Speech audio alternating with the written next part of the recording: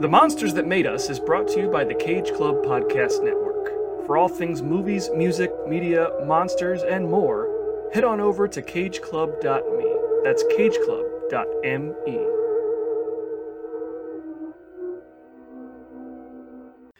Today we head back to the little town of Frankenstein, where its citizens are convinced the town is cursed, thanks to the monstrous creation of Henry Frankenstein. As they proceed to destroy the Frankenstein castle, Igor discovers the monster still alive after its fall into the old sulfur pit, and the two flee to the town of Visseria in search of Henry's second son, the brain surgeon Ludwig Frankenstein, who, until now, has managed to keep his family history a secret from those around him. When Igor brings him face to face with his father's now immortal creation, he must choose whether to destroy it or improve upon it with the world's first successful brain transplant. But Igor, always a step ahead, has his own plans for achieving immortality. It's time to fire up those Tesla coils and head back into the lab as we discuss The Ghost of Frankenstein. To a new world of gods and monsters. Listen to them, children of the night. It's alive! It's alive! It's alive! You're crazy to know who I am, aren't you? I'll show you who I am and what I am.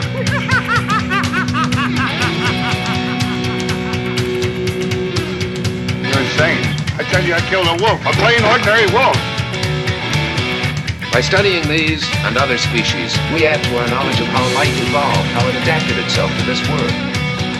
He went for a little walk. He should have seen his face.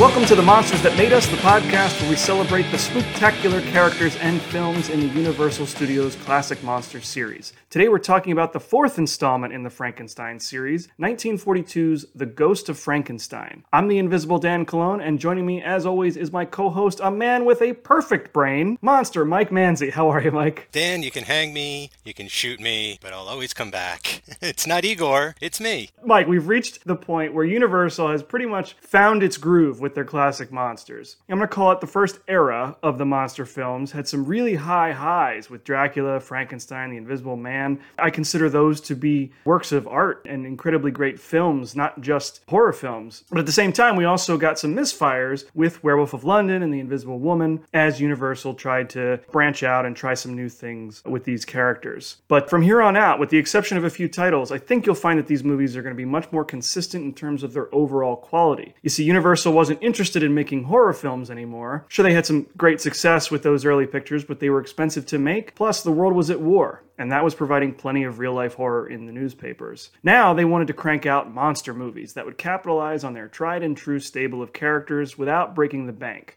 So now we've got The Ghost of Frankenstein, which I feel pretty comfortable saying is a very solid, middle-of-the-road monster movie that definitely scratches that itch. But aside from like one pretty major plot point towards the end of the movie, it doesn't really necessarily offer up anything fresh and exciting. What are your thoughts? This was an interesting one. I never seen this one before, Dan. I thought I'd seen it, but I think I would have remembered it if I had after this viewing. Like, I was very surprised. This movie is crazy. It's like balls to the walls. I was watching it and I was almost, I don't want this to sound mean in any way. Like, I think it has like this great spirit of, yeah, why not do that? We're in the fourth Frankenstein movie. We don't know how many more we're going to go. Let's just try everything and see what happens. And I just really kind of embraced the fun of this one. Ludwig, long lost second son or whatever, the immortal Igor, all this kind of stuff that they brought back and even tied so closely into the last film and into the first film. It really brings it all together in this one. So while I could admit it's not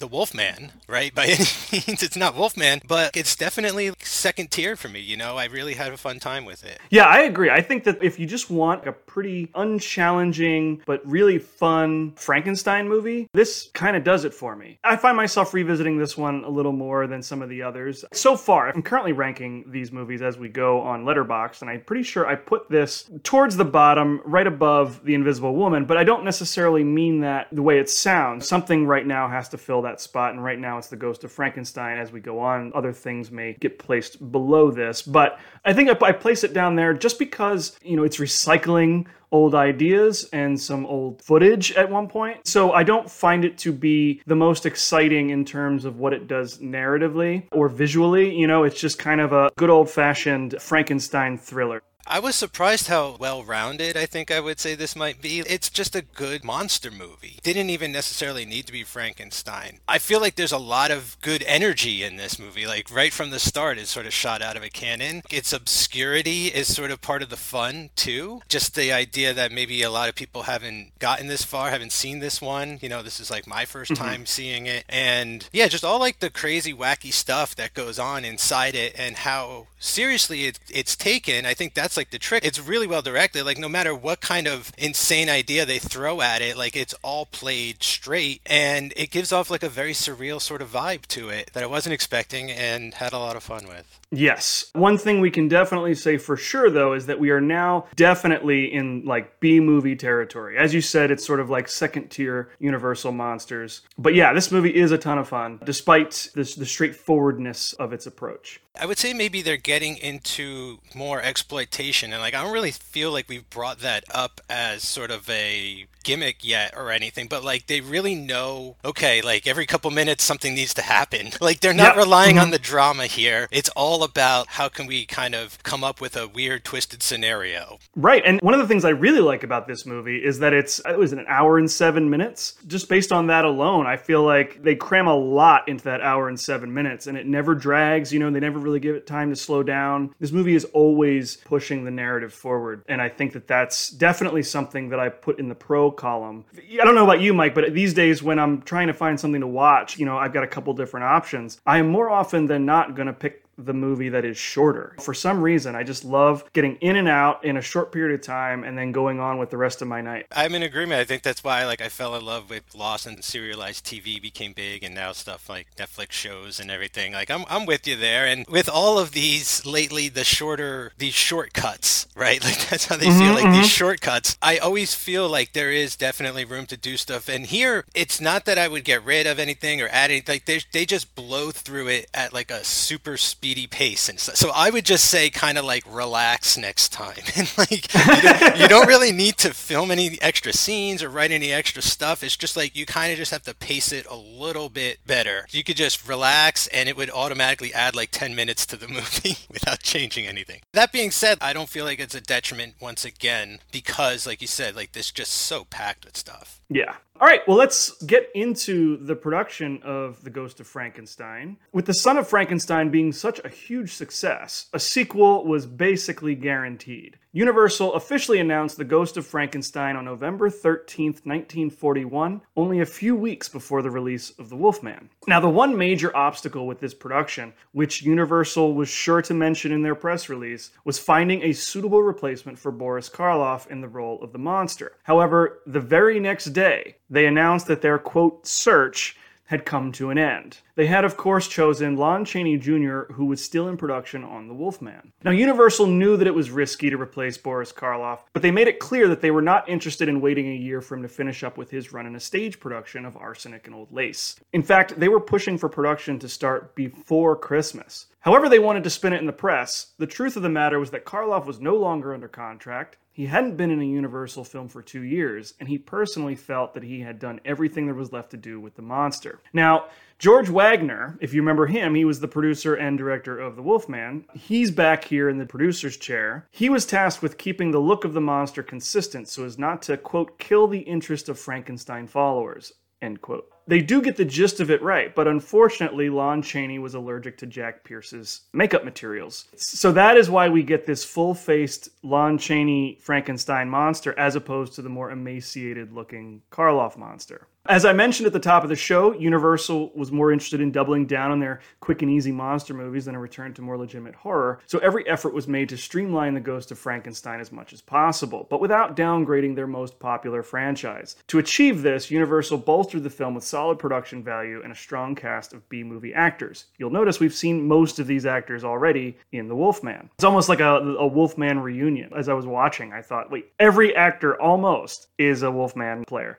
Early drafts of the script were written by Eric Taylor. He would go on to write Son of Dracula and the 1943 Phantom of the Opera, which we will eventually get to. His story involved Basil Rathbone reprising his role as Wolf von Frankenstein, continuing his adventures with Igor and the monster after being exiled after the events of Son of Frankenstein. It would have had Igor conspiring with Wolf's hunchbacked assistant to rally the other handicapped villagers into taking over the town with the monster as their leader. Safe to say this was not the sort of thing Universal was interested in. However, the finished script, written by W. Scott Darling, this being his only Universal monster credit, retains some of Taylor's ideas, including the monster's bond with a child, the villagers storming the castle, the fiery conclusion, and most notably, the brain transplant. Now, the brain transplant may have been influenced by Kurt Siodmak, with whom Eric Taylor worked on a film called Black Friday. Siodmak was particularly fixated on this idea and had used it in his novel Donovan's Brain, and would later use it again in his script for House of Frankenstein. For whatever reason, Kurt Siodmak was very into this idea of brain transplants, and of course, it made its way into this script as well. So the finished script was submitted to the Production Code Association under the title There's Always Tomorrow, and unsurprisingly, our good friend Joseph Breen warned against excessive violence and made sure to point out that any scenes set in Frankenstein's operating room or insanity ward would be deleted in England. I think about this movie, and I'm trying to figure out how those scenes are objectionable, but there are things in James Whale's Frankenstein films, at least themes and ideas that are in there that made it through. Is this sort of like are they condemning modern science in this movie, and like by sort of showing the ward beneath the hospital, and it's mostly like a dungeon. I all these things were like sort of crossing my mind thematically while watching this and stuff. And also the brain surgery stuff is like so fascinating to me, because it's like, I'm sure it was going on in horror and ghost stories and stuff, but what was going on in neuroscience at the time? Was this a direct reaction to some of that too? So all those details about like the plot and stuff just really piqued my interest this time. I feel like it's commenting hard and obviously on modern science. Yeah, I mean, maybe, but I don't see how any of that is less, quote, offensive than so much of the blasphemy that's present in the earlier Frankenstein films. This isn't ultra-violent either. I can't understand why this stuff would have been cut out for censorship reasons. It's hard to understand when growing up as a kid and you realize they're called the Teenage Mutant Hero Turtles over in the UK, right? And you're just like, why aren't they saying ninja? And you hear about like their crazy censorship laws, and maybe they're not so crazy, but no, I get you. And also though, like you think about the history of censorship in film, and like when was the first time they showed a toilet? It's like just these absurd kind of social constructs that ultimately meant nothing, but they're just desperately trying to uphold.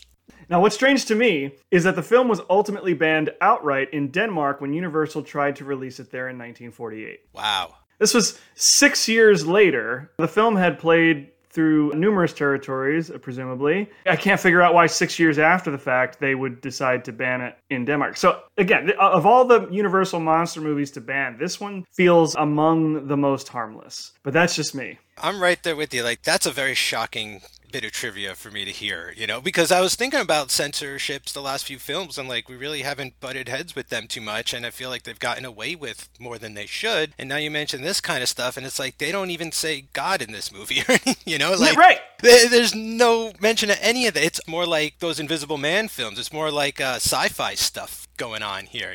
Like, the others have some heady ideas, but this one plays like a Frankenstein's greatest hits. It's really not complicated. Like I said, there's no graphic violence. There's nothing in here that, to me, indicates that it should be censored. But this is the time we're living in. Let's get to the cast real quick. Most of these actors we have covered extensively. Hear all about them in our Wolfman episode. But we've got Sir Cedric Hardwicke as Dr. Ludwig Frankenstein. We've seen before as the villain in The Invisible Man Returns. Oh, yeah. We've got Ralph Bellamy as Eric Ernst, the town prosecutor. Lionel Atwill as Dr. Theodore Boehmer. We've seen him as Inspector Krogh in the past. Bela Lugosi, of course, returning as Igor. Evelyn Ankers as Elsa Frankenstein. But we got child actor here. Now, the last time we had a child actor, I was not too keen on that performance. I think I said before that, like, he was okay, but I feel like they could have found a better child actor. Yeah. Here we've got Janet Ann Gallo. She's credited with the name Clostine, but I don't recall if they ever mention her name in the film. I think they just call her the Hussman girl or the Hussman child. Yeah. Now, I've got some fun stuff about her, specifically with this film. Now, behind the scenes, she had a very close relationship with Lon Chaney. I think I've mentioned in our Wolfman episode that, like, he really loved kids and he loved animals. And so it was really no surprise to me to learn that he developed some kind of relationship with her behind the scenes. Now, what she had to say, I think she spoke to somebody in a 2005 interview. She said, quote, "I spent a lot of time with Lon. I was always riding his legs, his knees, sitting on his lap. He was nice, gentle with me, and easy to work with. Better than anyone else." I do think that that comes through in the performance. I definitely get the sense that the true Lon was coming through in his scenes with her. I'm very glad to hear that he wasn't pranking her. Right? Like he was pulling his George Clooney's in the last movie, being the on-set prankster. But yeah, you can feel like there has to be so much trust between them in this role because of the way the creature handles the child. Her performance is incredibly spellbinding. It is so sincere and honest. I couldn't believe it was like in the middle of this movie. And like at the end when she's like, "I just want to go home," I was like, oh my God, I'm going to start crying. It's crazy. This cast was cool. Like Ralph Bellamy, 2 movies in a row, Randolph Duke again. I was kind of getting Cedric Hardwicke and Lionel Atwill a little confused from scene to scene. So I really wished that they kind of went over the top and just cast Bella as Ludwig and recast Igor.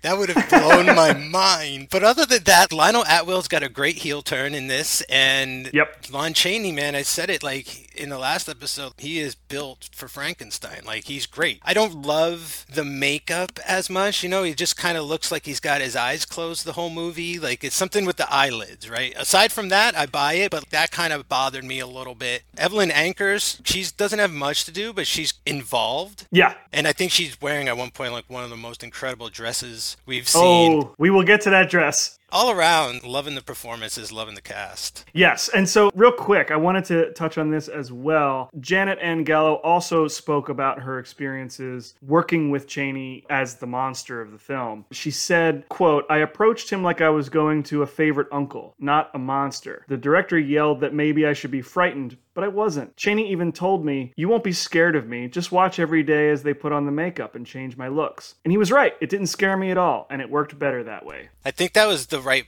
move. It's the fact that she's not afraid of him that's so strong. If she was scared of him, that's besides the point.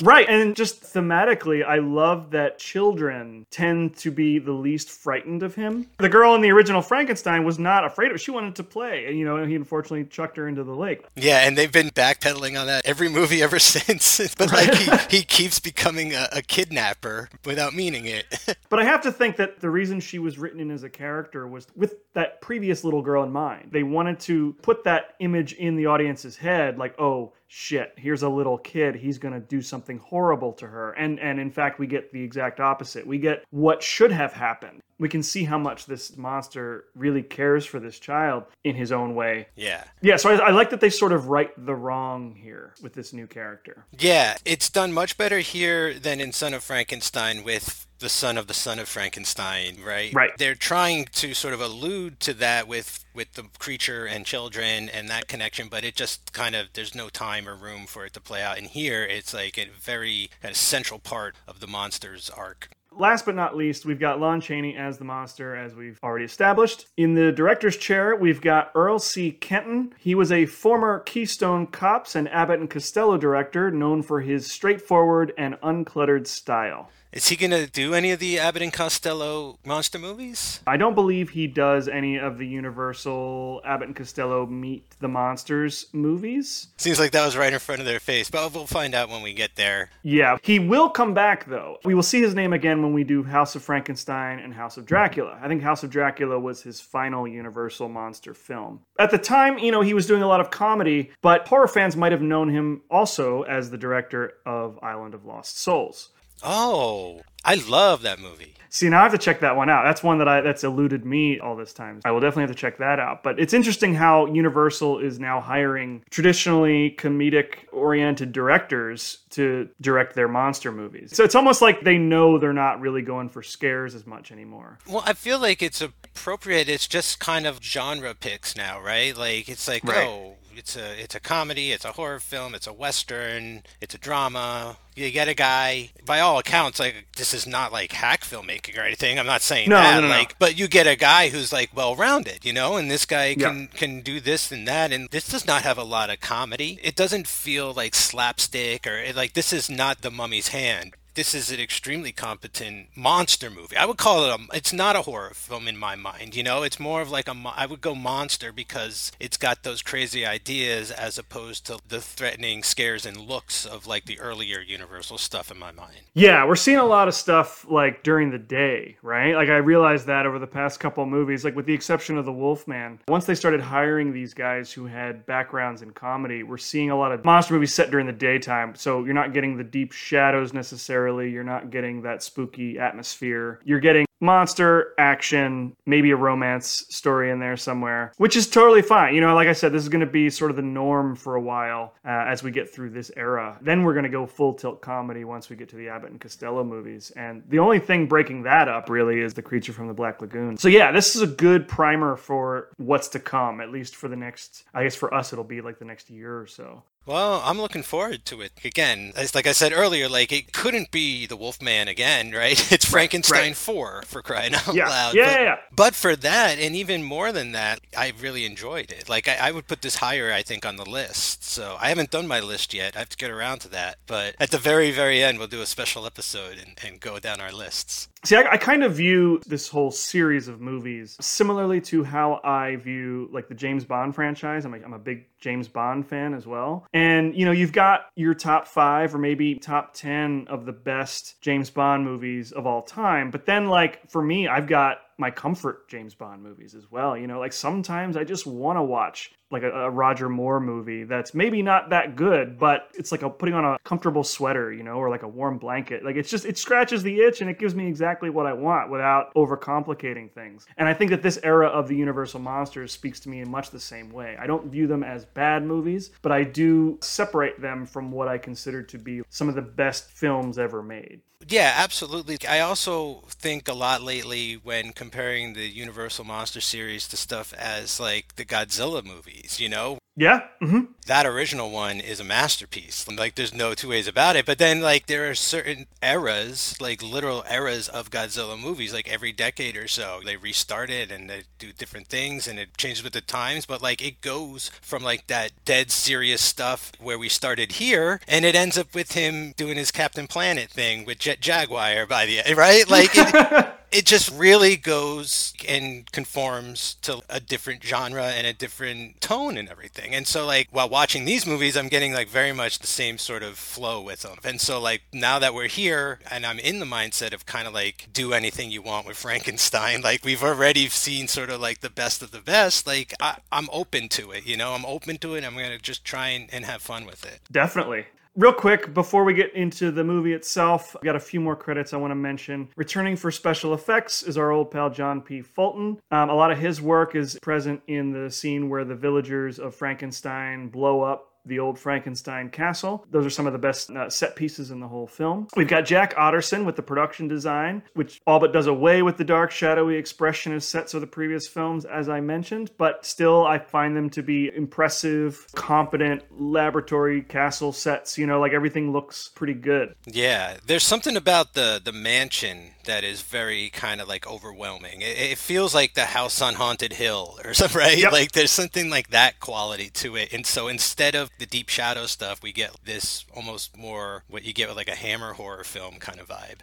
We've got two directors of photography here. We've got Elwood Brindle, who was the DP on The Invisible Woman, and Milton Krasner, who was the DP on The Invisible Man Returns. I couldn't really find a whole lot of information as to why this movie had two DPs, but it did. So these two guys were credited for the cinematography. For what it's worth, I think the whole film has a consistent look to it, so I think they must have worked pretty well together. Yeah, you could have fooled me. Yeah, I wouldn't have guessed it if I hadn't looked it up. And then lastly, we've got a score by Hans J. Salter, which would be reused many times over the next several years. So we will be hearing this music, the original music, again as we get through the rest of these monster movies. All right. Well, let's get into the movie. Let's not waste any more time here. We've got an opening credit sequence, which is pretty simple, but I like the logo of the title screen, as I like to call it. But the thing that is most interesting to me about this whole opening credit sequence is that I'm pretty sure that they used footage from the Wolfman set in the background. Oh, this is all about reusing footage, so...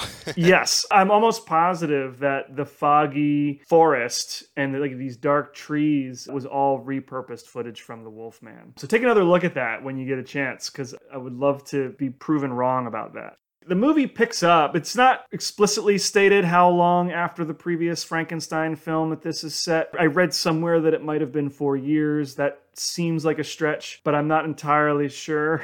Yeah, it feels more like 4 weeks. It feels like Wolf was just run out of town. Right. And they've been hearing like Igor rustling around back to life. What's strange to me is that there are references to Wolf's exile from the town, but if you remember, he kind of left on really good terms at the end of Son of Frankenstein. Yeah, I mean, but it was still like, don't ever come back, right? It was like, boy, I'm glad that's over. I never want to go through that again. See you never in your life. Whatever you do, don't come back. Well, whatever the case may be, the villagers of the town of Frankenstein are pissed. They believe that there is some kind of curse that's now on their town. The fields are barren. There are no tourists. No one's coming to visit this town and bring revenue into their town. I hate to sound like a broken record, Dan, but just rename the damn town, guys. What have you been waiting for? That's the only time I'm bringing that up tonight. People are starving. Even one villager refers to it as the Curse of Frankenstein. And why the movie wasn't called The Curse of Frankenstein, I have no idea. Granted, that is a fantastic title, and I myself was wondering why this was called The Ghost of Frankenstein until the actual fucking Ghost of Frankenstein shows up.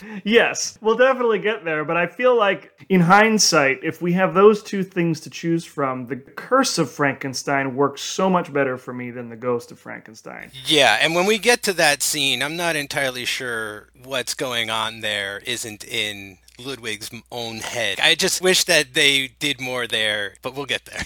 So the villagers are basically giving the town mayor an ultimatum. He's not the burgomaster here. I read somewhere that in production they changed burgomaster to mayor in order to sort of Americanize the role a little bit, given what was happening in Europe at the time. They wanted to sort of distance this narrative from Germany, even though it's very clear to anybody who's paying attention that this is all set in a Germanic region. That explains why Lionel Atwell is playing a different character, because as I think we remarked in the previous one, that the imagery was very Nazi-esque, and I think they wanted to steer very far from that. And so they're really upset, and they basically give him this ultimatum where if he doesn't do something about that Frankenstein castle, there will be a new mayor next election. Which, that's the tried and true method of getting your elected officials to do things, right? Yeah, this is certainly mob rule here at the start.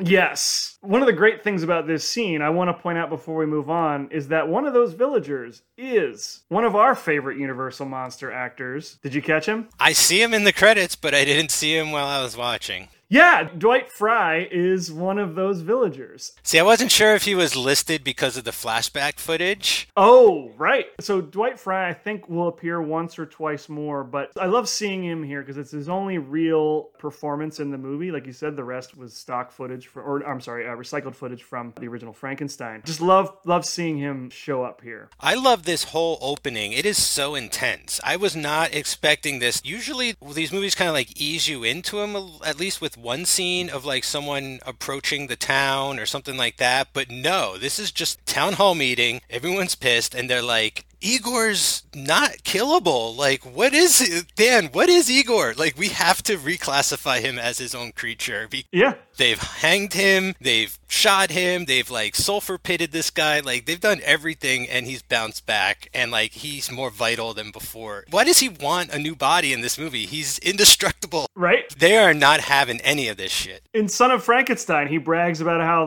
they hanged him and they couldn't kill him then. So I don't entirely understand why now, after he was shot a bunch of times by Wolf in the previous film, he's still alive, why he is seeking immortality. Like, he seems to be doing okay. Now, I could understand that the creature's body's twice the size, maybe. Maybe that has something to do with it. Maybe there's another thing about the time span, too. Like, we don't know how long he takes to regenerate or something like that. So it could have been 4 years, right? And then they start hearing, like, that stupid flute playing and everything. And they're like, someone's back from the castle. The mayor is insisting that the castle's been vacant ever since the monster fell into the sulfur pit and Wolf left town. But the villagers insist that there's still something about this castle that is wrong, and they will feel better if they can just destroy it. It's Dwight Fry who suggests that they blow it up. But yeah, people hear Igor's horn from outside, so they know something's wrong. So the mayor, sort of at a loss, I think at the threat of losing the next election, gives them permission to do what they will with the Frankenstein castle. And so they immediately storm out and make plans to destroy this place. Meanwhile, Igor has in fact been inhabiting this castle for whatever length of time has passed since Son of Frankenstein. As they show up, there's a great sequence where, he sees them approach and he starts dropping concrete slabs, like those stones. Wonderful. Yeah, didn't he try that shit in the last movie too, when Wolf started like approaching the castle and he's like, I didn't know it was you, but like that's my security system. It's like I just push shit off the top of the castle. That's right. So as the villagers start blowing up Frankenstein Castle, what they do by accident is release the Frankenstein monster. So what's happened is that, sort of like Han Solo frozen in carbonite, he has been preserved in the sulfur pit that he fell into. And so the explosions have loosened the stone around him, and Igor, recognizing that his friend is still alive, immediately starts pulling him from the rubble. And then they immediately leave town and head for greener pastures.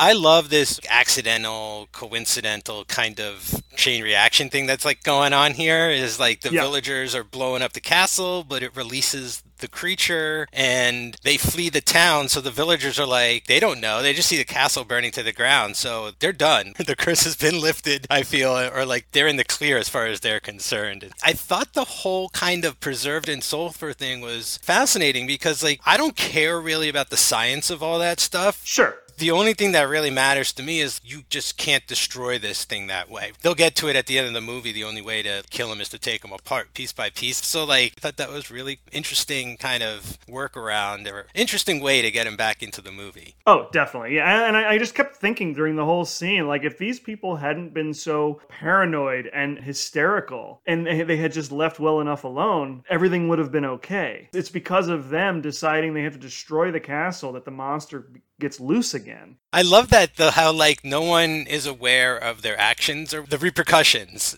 Yeah. Yeah, because Igor and the monster leave town, so presumably throughout this whole movie, the people in Frankenstein are happy again.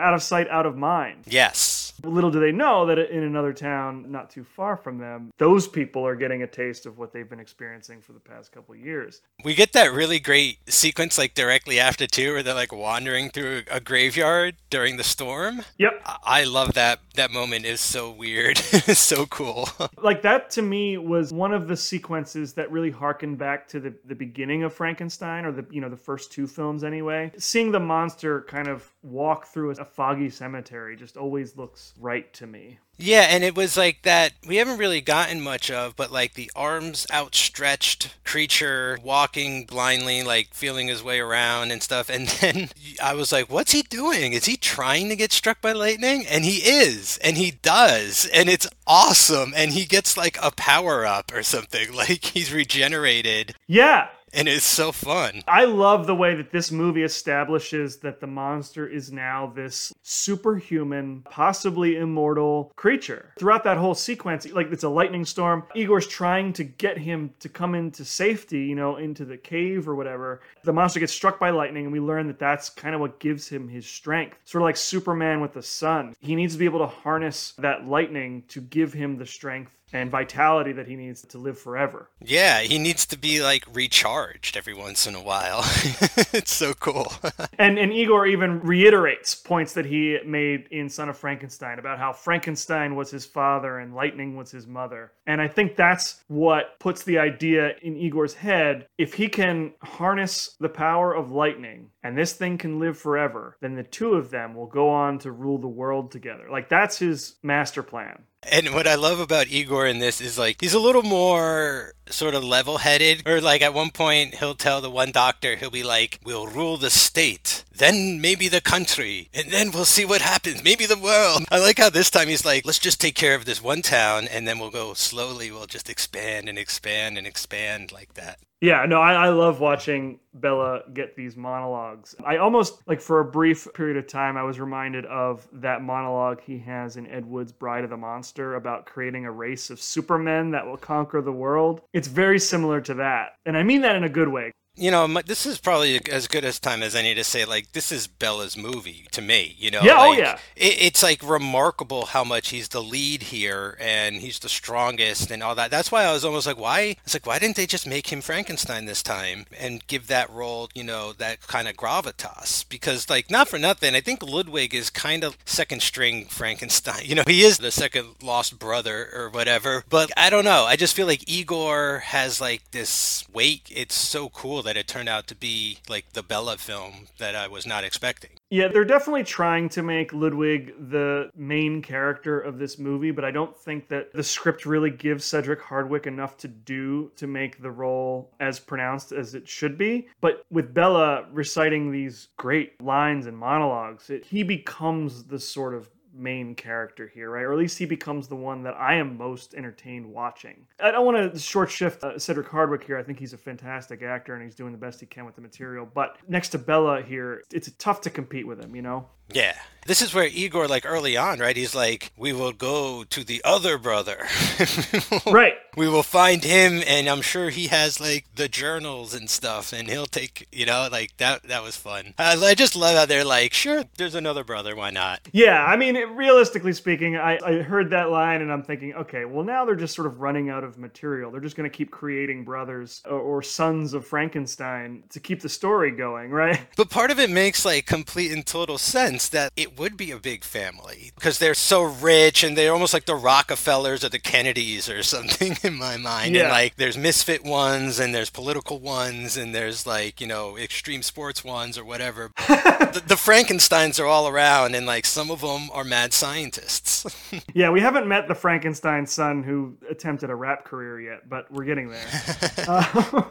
Never know. We get introduced to Ludwig in the very next sequence. We learn that he is a brain surgeon. One thing I do love about all of the Frankenstein men is that they are all men of science. In this case, Ludwig is a brain surgeon who, in this scene where we're introduced with him, he has removed a brain from a human skull, operated on it, and then returned it. And he's done it successfully. And that is a major advancement in medical science. Yeah, I don't think we could we do that today? Like, I'm not sure that's possible today. I mean, I'm not a brain surgeon. I can't speak to it. I don't know that they take the brain out and work on it and put it back. I mean, but we certainly have brain surgery. Yeah. I just love how they're predicting the science and all that, you know, because like I feel like for the most part, all this stuff about brain surgery is kind of recent. Now, I don't know. I'm not a medical doctor. I'm not a historian and things, you know, but I've watched The Nick on HBO. So like I know there's just been a lot of like experimental brain surgery going on since the turn of the century, and that's kind of also what one of my favorite movies, Planet of the Apes, is like all about. You know, men have been experimenting on monkeys, so they made the movie where the monkeys experiment on the men. So it just struck me as this must be kind of like either in the news or at the forefront of medical science and technology and stuff, and then it fits so perfectly with the Frankenstein story because of the brain mix-up in the first movie. You know, like brains have always kind of had a connection, and brain surgery and the fascination with that to Frankenstein. Right. The next thing that happens in this sequence that I think is very important to the overall story is we learn a little bit about Dr. Boehmer. There's a conversation between he and Dr. Kettering. Ludwig Frankenstein leaves after the operation to go compose his notes, leaving Dr. Boehmer and Dr. Kettering alone. In their discussion, we learn that Boehmer was Frankenstein's teacher at one point. He was like sort of the teacher and Frankenstein was the pupil, and then he made a mistake. They don't really shed lights on the specifics of his mistake, but safe to say, he fucked something up and lost credibility. And now he works as Frankenstein's subordinate, his assistant. And that will come into play later on as Igor starts turning the wheels, of his grand scheme. I really like that moment there because it's great setup, and I forget about it throughout the film because Boehmer becomes kind of a sympathetic character and involved, and it's not until like much later do you realize he's got his own motives and he makes his turn, and you're like, oh right, he didn't like Ludwig to begin with. There was this something happened before the movie where Boehmer was on top and Ludwig was on bottom, and now Ludwig's on top and Boehmer's on bottom, and like Ludwig doesn't seem to like have any of this on his mind, but it is just scratching away at Boehmer like all day long. Yes. I love that the movie sows that seed early. We recognize Lionel Atwill, right? So we know he's going to be an important character somewhere. And so just getting that little bit of his backstory is just so great. So now we've got Igor and the monster arriving in town. He runs into a milkmaid? What would you say? Like, she's dressed kind of like a St. Pauli's girl, right? I'm half Norwegian and I have photos of like my mom dressed up like this when she was a teenager, like total Scandinavian country girl. She's shepherding geese or swans through the town, but she establishes that Igor and the monster have arrived in Visaria, home of Dr. Ludwig Frankenstein. And so he uses this interaction to figure out where Ludwig lives before he can make his way to this castle Frankenstein. The monster has his interaction with little Clostein. This sequence was very surreal, how they just kind of strolled into town in the middle of the morning. And I'm like, yes, the first person to see these two people are going to like lose their mind. And sure enough, like this woman could barely keep it together enough to like string a sentence. And she is like visibly distraught at like these two individuals that have just arrived into her town. What strikes me as unusual is that if years have passed since events of at least Son of Frankenstein, if not Bride and the original Frank, I mean, we're talking a long time. Does news not travel to Visaria? I feel like they should have known that this creature existed, but it's almost like they exist out of time here. Yeah, but we come to find out that Ludwig moved here and like kept everything on the down low. Like that's why he's here, because no one's heard of him or no one knows about that incident at least. Right. I still find it a little bit strange that like no one's heard about this. I think that's one of the major flaws in the logic of the narrative. I'm not going to pick it apart too much. He and Igor walked there from the village of Frankenstein. They're not that far. But then again, like how many people believed it until they saw it with their own eyes in the first three movies? It's that thing too. It's like you've heard the stories about Frankenstein's dad and his crazy monster, and it's like, oh, right, that can't be true. And it's like, don't worry, our Frankenstein is just a brain surgeon. Like he'll never do that kind of stuff. Or like I don't know. I'm just trying to play devil's advocate. Yeah, no, that's a good point. I guess if you frame it that way, I can sort of believe. I mean, at the end of the day, it doesn't really matter because this movie's just moving, so quickly. I do love, though, how, like, thematically, the Frankensteins have to be, like, king shit wherever they live. And, like, it's like, where does he live? Oh, he lives in the huge chateau at the end of town that, like, overlooks everything. Right. Well, yeah, I mean, even though he's a doctor, he does seem to be an authority to a lot of people. Yeah, and he's not the only doctor in town. That's the other, like, that's what's so strange about it, too, is like, he's just fucking rich. I don't know. Yeah. So the scene with the little girl plays out just about the way we expect it to, for the most part. He doesn't kill her accidentally like the last time. But in this case, she's playing with a ball and some kids kick her ball up onto a roof. Yeah, classic Biff Tannen bully shit. Oh, hell yeah. The monster helps her get her ball down off of the roof, but in doing so, alarms the entire town. One guy climbs up, he scales the building, climbs up to the roof, and when he tries to get the little girl, the monster just sort of whacks him off the ledge in what is, I think, maybe really the only stunt in this movie. It's a great stunt. The guy gets knocked, at least 2 stories off onto the concrete. And the monster gives the little girl up. He comes down and she asks him to bring her back down to her dad, which is so sweet. This sequence was like, I was losing my shit. Like, I had such bad anxiety during this entire sequence. Like, I knew it was a movie and stuff, but first of all, the bullying thing, and it's so sweet how, like, Frankenstein's monster sees the little girl, like, getting bullied and wanders over, and she's like, can you get my ball? And it's way up there, and he, like, picks her up under his arm, and they climb up the building, and I'm like, oh, no. Don't do that. Like, just go get it. And yeah, rightfully, everyone freaks out, and their dad's like, this maniac.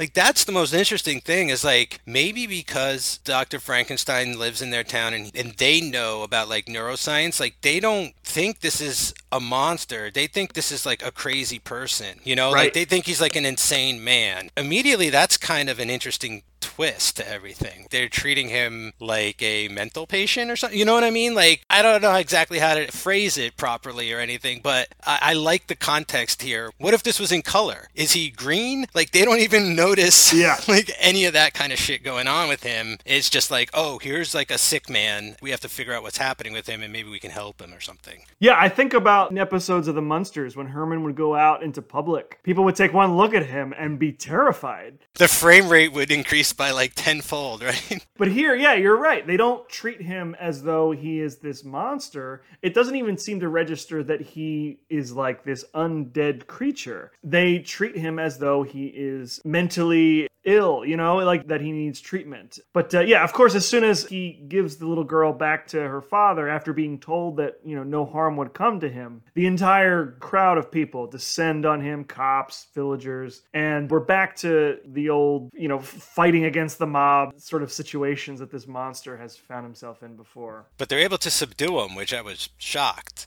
So the next scene is we get introduced a couple more characters. We're introduced to Elsa Frankenstein, played by Evelyn Ankers, and we are introduced to Eric, the prosecutor, played by Ralph Bellamy. And it's clear that they have a sort of romantic relationship. That goes nowhere, for the most part.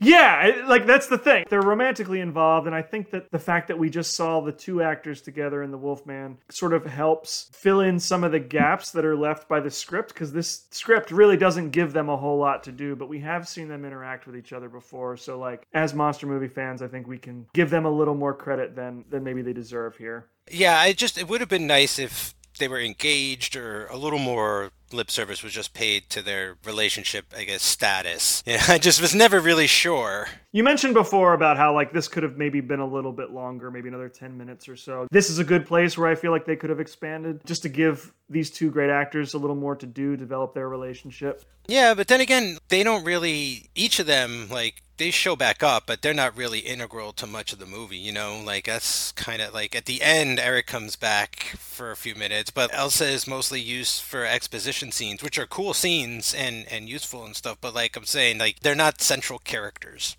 Yeah, I mean, I almost feel like you could eliminate them entirely and the movie would still pretty much be the same, which is unfortunate given the fact that they're in this movie, you know, contributing to it. I would love to see them be more important to the story. After that, we get a scene where Ludwig is informed by his housekeeper that he has a visitor from the village of Frankenstein. And before he goes to meet with Igor, he explicitly tells her not to mention a word of this to his daughter. You know, this is where we sort of establish that he's been trying to keep his whole family drama secret from everybody. Yeah, and this is when I was wondering where Mrs. Frankenstein might be off to. It's kind of weird that we get the maid, Martha the maid, but we don't get Mrs. Frankenstein anyway. And there's no reference to her the entire movie. It was a little strange. That maybe we could also flesh out next time around. But I did like that little moment there because it like makes you go, oh, he's been trying to hide this. He's about to be in some like deep water. Like he probably hasn't seen Igor since he was like 2 years old or something. Does he remember Igor? Like that's what I was trying to think of. How old was he when the creature was created? Like, did it have an after? Is he familiar with who Igor is? I mean, he does have his dad's journals and his brother's amendments to the journals, but like this was like going to be a very fun scene for me to be like, oh, he's about to see Igor after forever. Yeah, some of this is unclear, right? Because in Son of Frankenstein, Wolf is returning to his home from being away, right? And Igor was a new character to Wolf, so I don't know that Igor was always in the picture. And at what point Ludwig decided to leave. I don't know necessarily that Ludwig and Igor had met before, but Igor was certainly aware of Ludwig because he was very intimately aware of Frankenstein family. The timeline doesn't make a ton of sense, or at least they don't really shed the light on it. So I really have no idea. It is very kind of brazen of Igor, too, to just like walk up to the front door and knock and just... Well, I mean, he knows that Ludwig is trying to keep that whole family history secret, right? So he has a card to play. And that's exactly what he reveals in this scene. He explains to Ludwig that the monster is the maniac that is being held downtown. I think I may have forgotten to mention that the whole reason for Eric showing up in the first place was not just to establish his relationship with Elsa Frankenstein, but to tell Ludwig about this man they picked up downtown who might be deranged, and they need his input as a brain surgeon, right? So he's already planning to go down there. Now we have Igor saying, no, that man that they have down at the police station is your father's creation, and you're going to help me keep him alive, right? Like, that's the blackmail, is that you're going to help me do this, or I'm going to tell everybody who you are. Yeah. It's really clear cut and simple, and I love it. Like, that's the plan. It's like, if you don't do this, I'm just going to tell everybody you're responsible for that monster.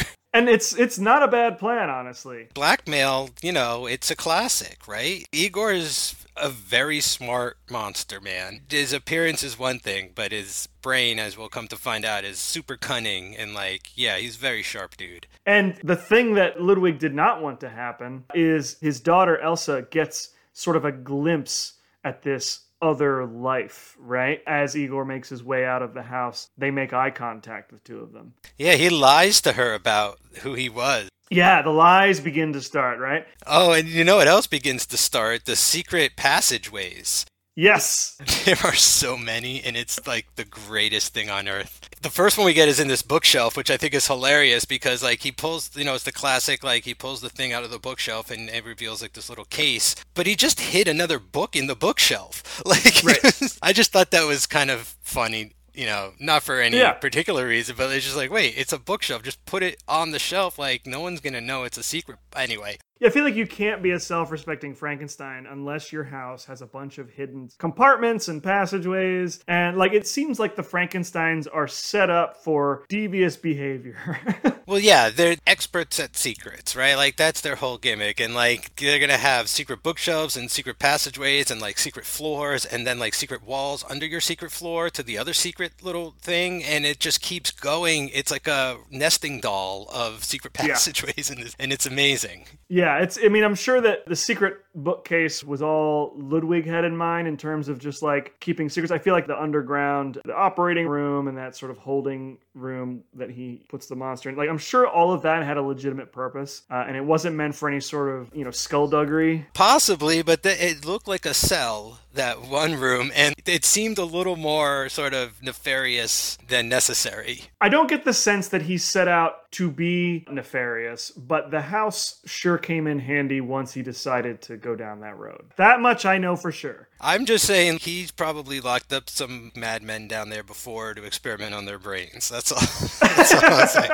But this is cool. What he's hiding there is his dad's diary. And I was like, oh, sick. And then he turns a page and it's and amendments by Wolf. Oh, no, he's got two different books. He's got his dad's journal and then he's got Wolf's notes. I just thought that was adorable. Whereas here's the main notes and then Wolf was and here's what I found out too. It's almost like in old movies where they had a box that would say dynamite or a bag with a $sign on it. Right. Obviously, okay, these are obviously his dad's notes and his brother's notes. Got it. Couldn't be any more clear than that. How did he acquire that shit? I have to imagine Wolf just sent it to him, but who knows? Yeah, I don't know, because with each Frankenstein, they ultimately come out on the other end thinking, I've made a huge mistake. I should destroy this, I can't imagine why either Henry or Wolf would want to preserve their notes. So how Ludwig got a hold of both sets of notes, no idea. So this just further sort of goes with the multiple years later kind of idea. Maybe he went back to the castle at one point to kind of cover some tracks. Right. Right. In case they did break in and find his name on something. That's the thing about this movie and, the next bunch is that they're not going to hold up under this amount of scrutiny, but it is fun to think about. I do think that maybe in the effort of preserving his family honor, that he would not go himself, send somebody to remove anything from the castle that might be incriminating, So, yeah, I mean, it's conceivable that he might go that extra step. But yeah, I have no legitimate idea how he got a hold of any of this stuff. But either way, it doesn't matter because it's really an awesome moment. It's such a great moment. I was like, oh shit, the notes. I was like, he's going to be able to do this. And then one day he's going to have volume 3. It's going to say, Henry Frankenstein's notes and then amendments by Wolf. And then it's going to say, and also me Ludwig's. Yeah, now I don't remember. I think the next Frankenstein film we'll get to is Frankenstein meets the Wolfman. And now I want to see if there's any mention of, previous generations of notes. I feel like there's a young Frankenstein joke that I'm forgetting. The next scene, we are at the courthouse, right? And we have the monster chained up and he's going to go before a judge. Eric is there as the prosecutor in the hopes that he can get this man diagnosed as some sort of lunatic before trying him as a criminal. But they can't get any information out of him. Yeah, I felt like it might be a meta moment where he's on the stand. Frankenstein's monster is on the stand, first of all. I had to wrap my mind around what I was watching for a minute. That's part of, again, what I meant by it's surreal. They're putting the creature on trial. He's literally in a courtroom and there's a lawyer going, state your name for the record. And I'm like, you've got to be fucking kidding me. That's an impossible thing to answer. He doesn't even have a name. It's just so wild. I love how many levels that one little moment works on. But again, this whole courtroom thing is I never would have imagined in a billion years they would have treated the creature like this. That not just Universal, but so at the beginning I was like, this movie feels like a bunch of people just felt like, hey, I got an idea, I want to do this, and they're like, yeah, why not? Let's see if it works. It's you want to put the monster on trial? Yeah, sure, let's see what happens. And no one said no to anything. None of it's bad. I'm not saying it's bad, right? But I'm just saying it was such a shift in my head because I'm thinking, are we putting monster movies on trial? Is Frankenstein the series? Are we trying to say something about it?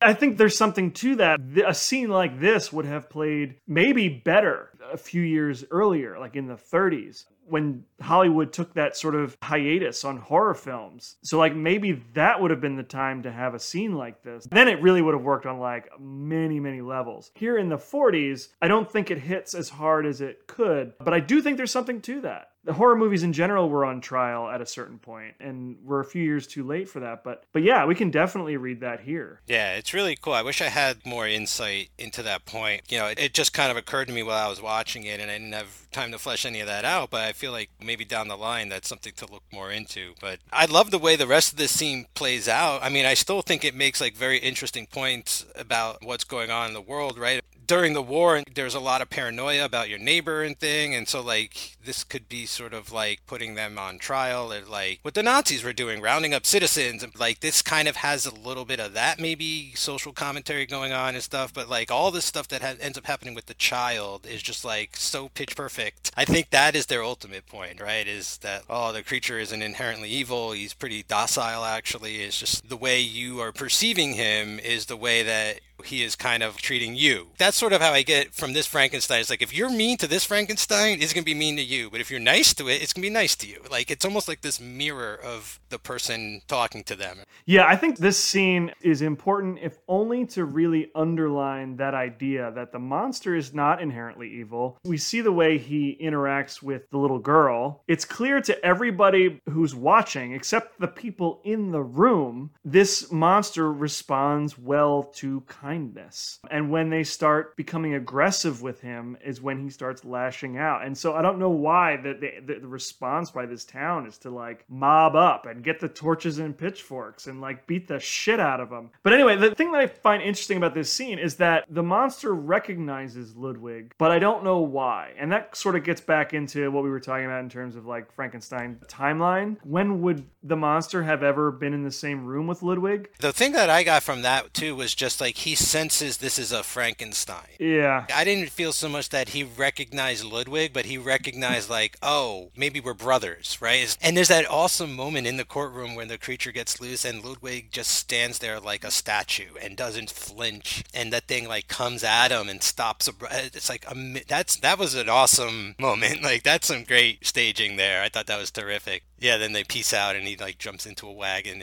I love sort of the contrast here between like Ludwig and his brother Wolf, in that Ludwig shows no fear in front of this monster, whereas Wolf was like terrified. Is there something more there about maybe Ludwig is trying to like face his fears, whereas Wolf was kind of trying to run from his fears or something, or like run from their name? And it kind of just seems like Ludwig has been waiting for this. He's like, I knew this day would come. Yeah, it definitely has that energy. Yeah, maybe it's subtextual, maybe it's not even there, and it's an invention of my own. But like in that scene, it very much feels like he's prepared to die. If this monster kills me, that's okay. He won't have to worry about his family history anymore. At this point, he's better off dead in his mind. He's like, if I just die, then like I won't have to deal with any of this. It's just so dark because this is another suicidal character. He's not like Larry Talbot where he's like begging people eventually to be like, kill me or anything. But like there is that sense that he's dead inside now. That it's like he has no choice and he's not strong enough to like fight any of this.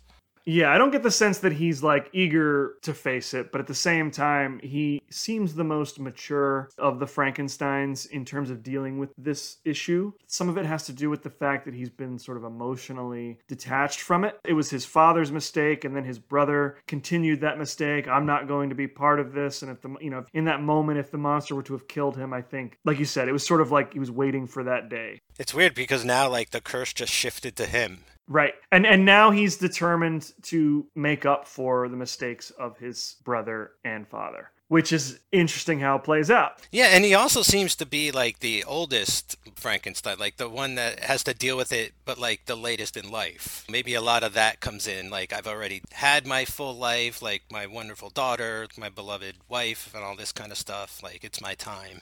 That's a little bit confusing. I think that Ludwig is supposed to be the second son. He's the younger brother. But he does carry himself in a much more mature fashion. I'm not sure if Cedric Hardwicke was older than Basil Rathbone. It could also just be like, the time gap. He could be younger, but like it takes place later, that kind of thing. Just for shits and giggles, I looked it up, and Cedric Hardwicke is 1 year younger than Basil Rathbone. So it is conceivable that he would be the younger brother. But man, does he look old here. Like the bags under the eyes. Basil Rathbone looks so young and fresh-faced in Son of Frankenstein. Cedric Hardwicke here just looks old and weary. I love that whole first meeting of Ludwig and the monster. So Igor lures the monster out of the courtroom with his horn, gets him into a cart, and then immediately speeds out of town. Now, we get the dress you were talking about at the top of the show, or somewhere near the top of the show. The Vera West dress that looks like, I don't know if you got this, but it kind of looks like these giant monster claws are coming up over Evelyn Anchor's body. Yeah, they're basically coming up each side of her legs, up her chest, and like grabbing her breasts. It looks like a shadow is like grabbing her from below or behind. I saw that dress, and Dan, I've been trying to design a pinup tattoo for a while now, and this dress might be in the running for some of the design of that tattoo because it was just like graphically that's perfect. It says everything. Yeah, I love the simple design, the two-tone colors. Yeah, this is one of the more striking outfits we've seen in a Universal monster movie in some time. And I love how it looks on Evelyn Anchors. Like I said, she's great in the scenes when she has stuff to do. The movie just doesn't give her a whole lot, but she just looks so good in it. It almost belongs on Dracula's daughter, though. That's sort of like the flair I got from it. Like, it's crazy how when it came to fashion, I feel like I haven't been as aware as maybe I should have been while we've been watching these movies, because like this just really stands out. And I'm surprised we haven't seen stuff like spiderweb dresses or crazy patterns and designs on more of like the female characters, just to give you an extra clue with an image as to what's happening sort of internally with this character. So like it was really appreciative to see that expressed in her wardrobe. Yeah. This is the scene where she becomes aware of the family history, right? She makes her way into Ludwig's office. He has left his father and brother's journals out on his desktop, which seems irresponsible. Right? But she immediately starts reading them. And this is where we get the flashback sequences. I think it's about 5 minutes or so of flashbacks. I didn't realize it was like Silent Night, Deadly Night Part 2 level. We're going to rewatch the first movie in the middle of this movie situation. But it is a lot, but I loved it. It's obviously a cost-saving move for Universal to reuse the old footage to sort of catch everybody up. Because remember, it's 1942. We haven't seen the original Frankenstein. I shouldn't say we haven't seen it since 1931. It was running in double features and stuff. Just to catch everybody up, in case you hadn't seen the Frankenstein movies up to this point, they recycled all that footage. They did replace the shot of the monster's face. That was a shot of Lon Chaney in the Frankenstein makeup. I really feel like this is a great use of the medium. Like you said, catching people up because there's no VHS and Frankenstein was playing here and there and everything, but these people have probably not seen that in a long time. So it's just really great how she finds the diary. And I'm thinking maybe Dad wants to get caught on some subconscious level here. These are little cries for help. I'll leave the diary out. Don't mention Igor. She starts reading the diary and it dissolves into the flashback from the first movie. And I think that is brilliant. And underneath it reminds me of Coppola's Dracula, where you can kind of see the writing superimposed. I thought that was such a great touch, the way that they handled all of this. And so I thought it was a really smart thing to do, was to be hey, we're going to go back and show you this very important moment, that we're going to try and recreate later with a twist. Yeah, I thought it worked really well. Yeah, I think it works well until the titular Ghost of Frankenstein shows up. I feel like they should have done one or the other because, we see this old footage and we see Colin Clive as Ludwig's father. And then later in the movie, we see that same character represented also by Cedric Hardwicke. So because both things are in the same movie, it's more difficult for me to suspend my disbelief. I fully hear you, and I think you're correct. But, once we get there, I could sort of try and express it more. But, I was so blown away that there's an actual ghost in this movie. It didn't even occur to me, we saw this character, and it's a completely different version of the same character we just saw. The only thing I could come up with is, we needed two different characters to find out the same information without, telling each other, I guess. The daughter needs to find out about her grandfather, and then Ludwig needs to find out about what his dad did, so they find that out in two separate ways. And it would have been great if he just, read out loud of the diary to her. She's like, what is this? What is this? And he's like, all right, it's time to learn about your dark history. Right. But I would not change that ghost scene for a minute. As Elsa is reading her family history, I believe it's a dark and stormy night. Igor and Frankenstein monster appear in the window, scare the shit out of her. They have come to make good on Igor's blackmail. As Ludwig is trying to explain the situation to his daughter, Igor and the monster break into the mansion. They kill Dr. Kettering, and we get this really cool home security system. Ludwig's house is set up in such a way that he can sort of seal off portions of it and fill those areas with... It's not necessarily it becomes a deadly gas later, but in this scene, it is just a gas that knocks those unconscious. Yeah, it's knockout gas. I'm sure. Yeah, he's got all kinds of gases at his disposal. It's like the Batcave.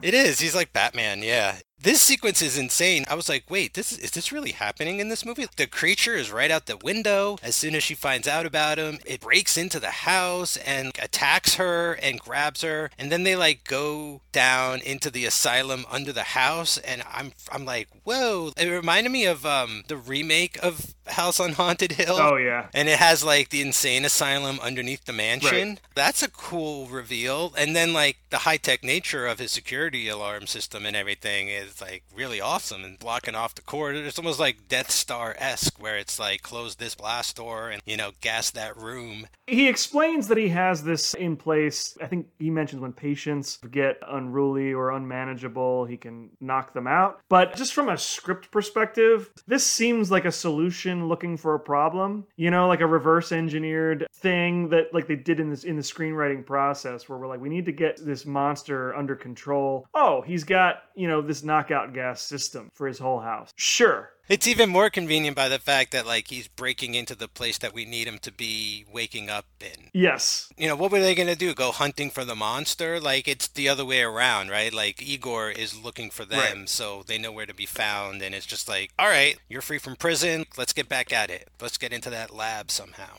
I love it as a choice. It's just, when I stop and think about it, it strikes me as a very unusual home security system to have in place. But it is cool to see something else that will affect the creature. Yes. That makes sense from what you're saying now, too, where you're like, okay, I got an idea on how to subdue him. And it's like, all right, how do we get there? I hear you there. But I like it. It's all very unexpected to me. Like I said, like was not expecting the knockout gas. I was not expecting this to be so fast-paced and have this much action happening. Yeah.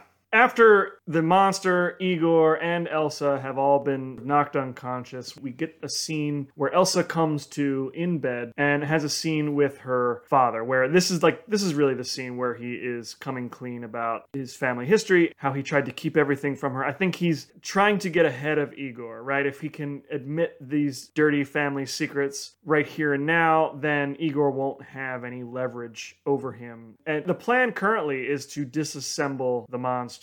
Does Bomer know about the monster now too, right? I feel like he came in during that whole altercation that was happening and is now privy to the idea. Either that or as soon as Ludwig explains to his daughter what's going on, I think he comes to Bomer and is like, I need you to help me disassemble this creature.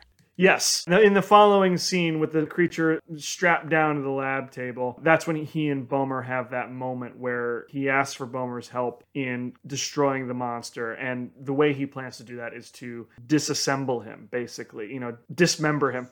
Which is such a great image. It's so like Reanimator. Because like it's still not going to work because I picture his hand just like crawling on its own off the table, right? His foot just like kicking away, his heart just constantly beating. Like once it's alive, it's alive. It's a cool idea and it conjures up some like very twisted imagery. Yeah, and Bomer's whole argument in this scene is that this is a living thing now. To take it apart would be murder. And so he's not real keen on this idea. And I couldn't believe it at first. And it wasn't even occurring to me that maybe he's doing this to spite Dr. Frankenstein or anything yet, right? Like, it doesn't feel like that. It feels like, no, I don't want to be a part of any of this. I wish I didn't even see this thing. I have to believe that Bomer, at least for the time being, is really trying to do the right thing and be a good person, because whatever mistake he made in the past is really weighing on him. And so until Igor presents him with the opportunity to redeem his tarnished honor, right, he's trying to do the right thing. So he hasn't been corrupted yet. In this moment, I can understand why he feels motivated to let the monster live.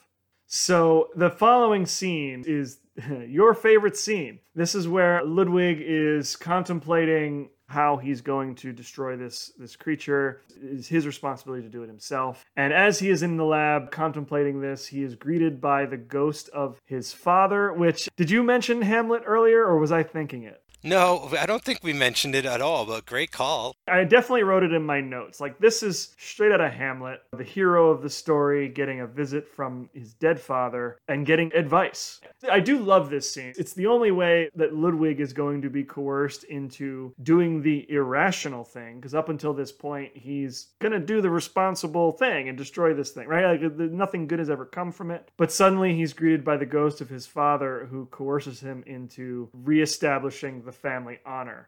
And if he can replace the malignant brain with a healthy brain, then it will turn everything around. And that is exactly what Ludwig has been working towards. We sort of get that in his first scene, that the idea of removing a brain and replacing it with a brand new brain, no one's ever done that before. And if he could be the first to do it, Frankenstein's would be back on top, right? Now, the thing that is weird to me, and I'm going to see if you disagree here, but I have a difficult time imagining Colin Clive or, the Henry Frankenstein that we see at the end of Bride of Frankenstein being so eager to continue the work. Did that strike you as unusual? Because I feel like in both movies, in Frankenstein and Bride of Frankenstein, Henry comes out of those movies like, this is for the best. We can't let this thing live. Yeah, so there's just so much going through my head during this scene. First is like, I can't believe there's an actual Ghost of Frankenstein floating around the screen.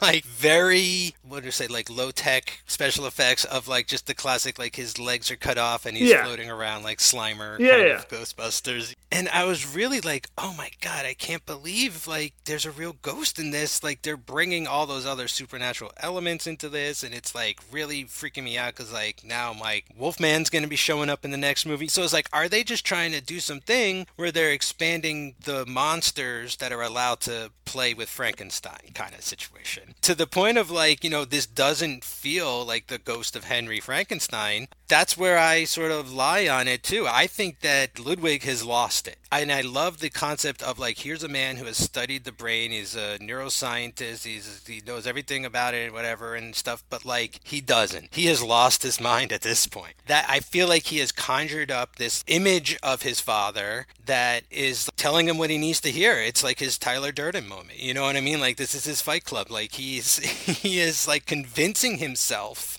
to do this. So ultimately, that's where I lay on this scene, I think. I don't think the ghost is really there. I don't, otherwise I feel like they really would have milked it. I feel like the ghost would have come back at the end and been like, what have you done? And that's why I like it more the more I think about it. It's like, I think they really tried to pull something there. I don't know if it worked or not, but that's how I kind of feel about it. Yeah, I think that's the way you have to rationalize it, right? Because if it were the ghost of his father, then I just don't buy that he would be pushing him to continue this work. But the hallucination of Frankenstein doesn't really make a great title, which is why The Curse of Frankenstein should have been the title of this goddamn movie. But you have Ghost and Frankenstein, so you're like two monsters, for the price of one or something.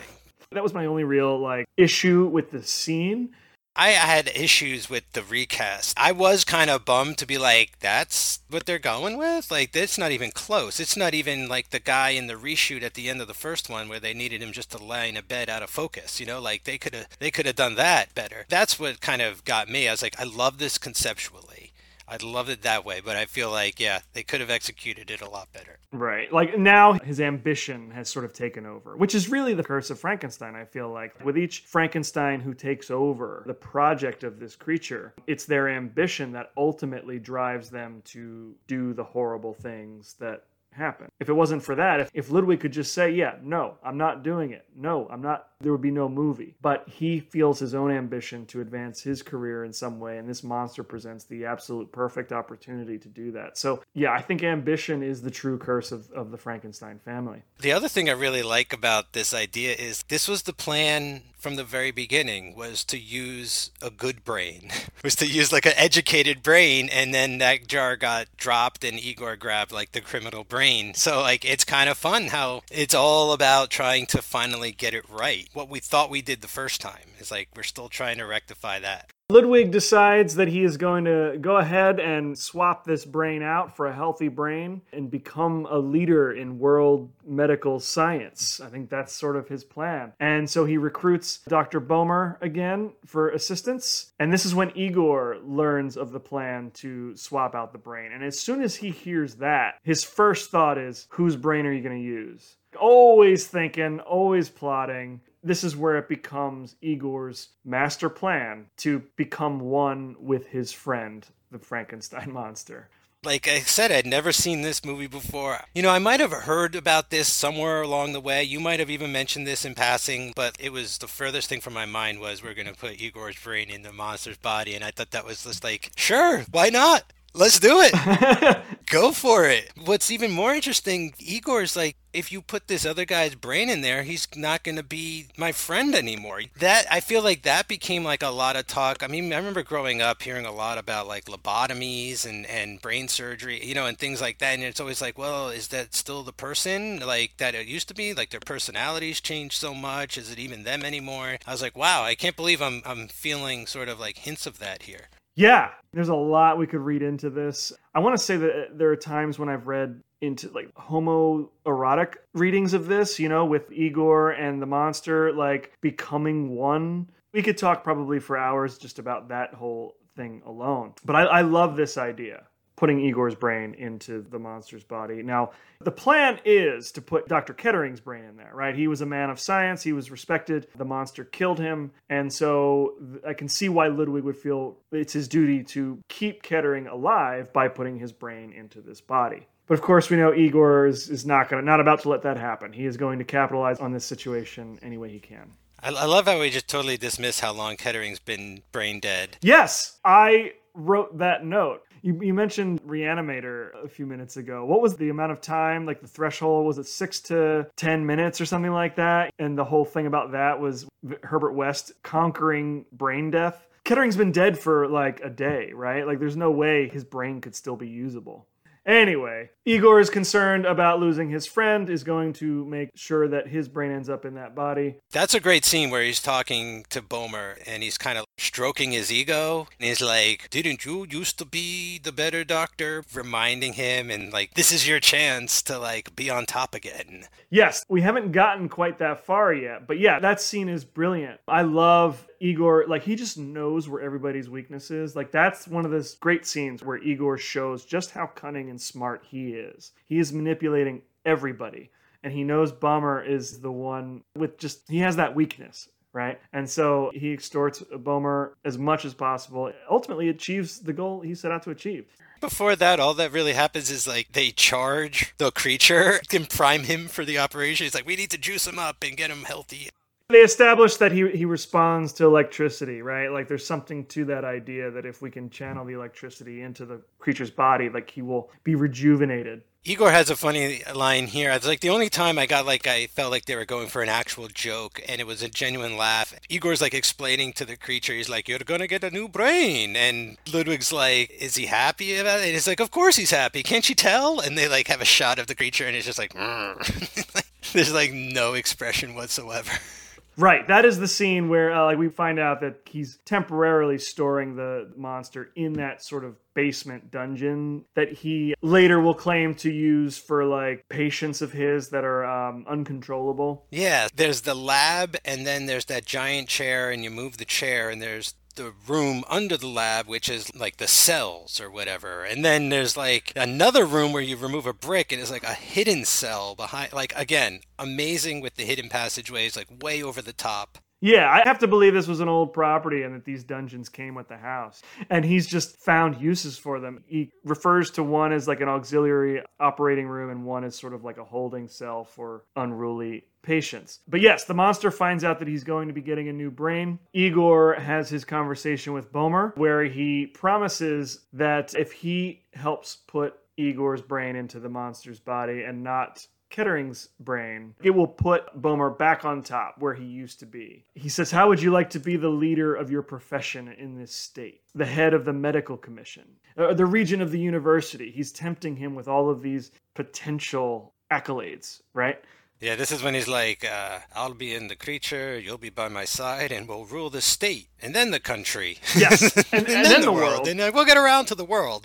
I love the way that Lionel Atwill plays this scene because up till now he's been trying to do the right thing, but now he is seduced by this idea of being back where he used to be in the medical community, right? And potentially even better than that. And it almost feels like, to a degree, like who cares about that as long as he kind of gets over on Frankenstein. At this point, he's driven a little further, if you ask me. He just wants the power to call the shots. He just wants to tell Frankenstein what to do. To me, in my mind, it's not so much about the acclaim or any of that kind of stuff. That's just my reading. Yeah, I could see that. I don't necessarily feel that he harbors any grudges towards Ludwig, but at the same time, he's also trying to reclaim that honor that he used to have. So that's going to outweigh any personal feelings he feels towards Ludwig. I don't read it as any like real animosity on a personal level. He's just trying to achieve an end by any means. And if he has to sacrifice Ludwig or whatever, he'll do it.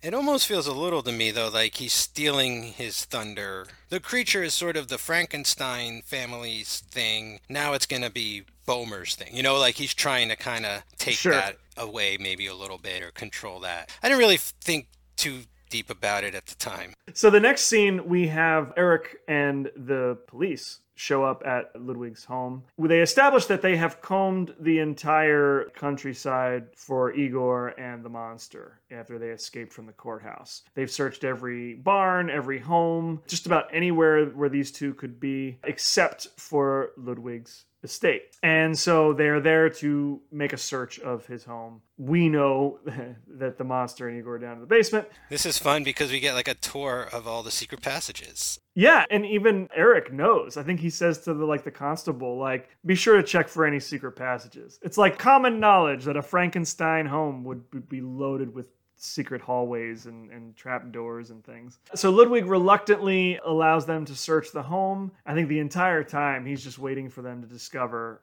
who's downstairs. But they make a search of the laboratory, and of course they find the hidden passageway down into the basement dungeons. Once they get down there, Ludwig explains that these rooms are used for various reasons, operating rooms and holding cells and whatnot. Mysteriously, Igor and the monster are not there. Yeah, I don't think we ever find out exactly like how they got out of there, but I would imagine there was at least 2 more secret passages that they could have used. Yeah, we don't figure out how they escaped, but the monster has gotten out and immediately makes his way to the little girl's home, little girl from earlier in the film, and he straight up abducts her from her bed. But she is unafraid of him and goes with him quietly. I think this is one of my favorite moments in this scene, or my favorite just Frankenstein moments ever, is when he's carrying her and then he goes back to get her ball. But in doing so, he knocks over the oil lamp, which eventually burns down the whole house. Yeah. It's like he can't get out of his own way sometimes, which is one of the more tragic things about this character. Yeah, he's always been a bit of a bull in a china shop kind of guy. It's nice to have the fire back, very iconic stuff for a Frankenstein movie. So maybe there was a deleted scene or something unfilmed, because there does seem to be a bit of a gap. How does he know where this little girl lives? Sort of situation. But on another level, I could sort of go with the monster can just kind of sense her or something. I'll give it to him. I'll give it to the movie that he finds his way to the little girl's house. But that's all, again, I get so much anxiety. I'm right back in that other sequence where he picks her up and it's under her arm, and I'm trying to remind myself it's all just a movie. The imagery is just very strong. It's just, It is. There's no other way around it. That was a lot. I was on edge that whole. And then he knocks over the fire lamp, and I'm just like, oh boy. There are moments in the next scene where he tosses her around like a rag doll, kind of. As he is fighting with Igor, he's got her in under one arm while he's doing other stuff like thrashing Igor and whatnot with his other hand. I'm a little bit concerned for her safety, but she's okay.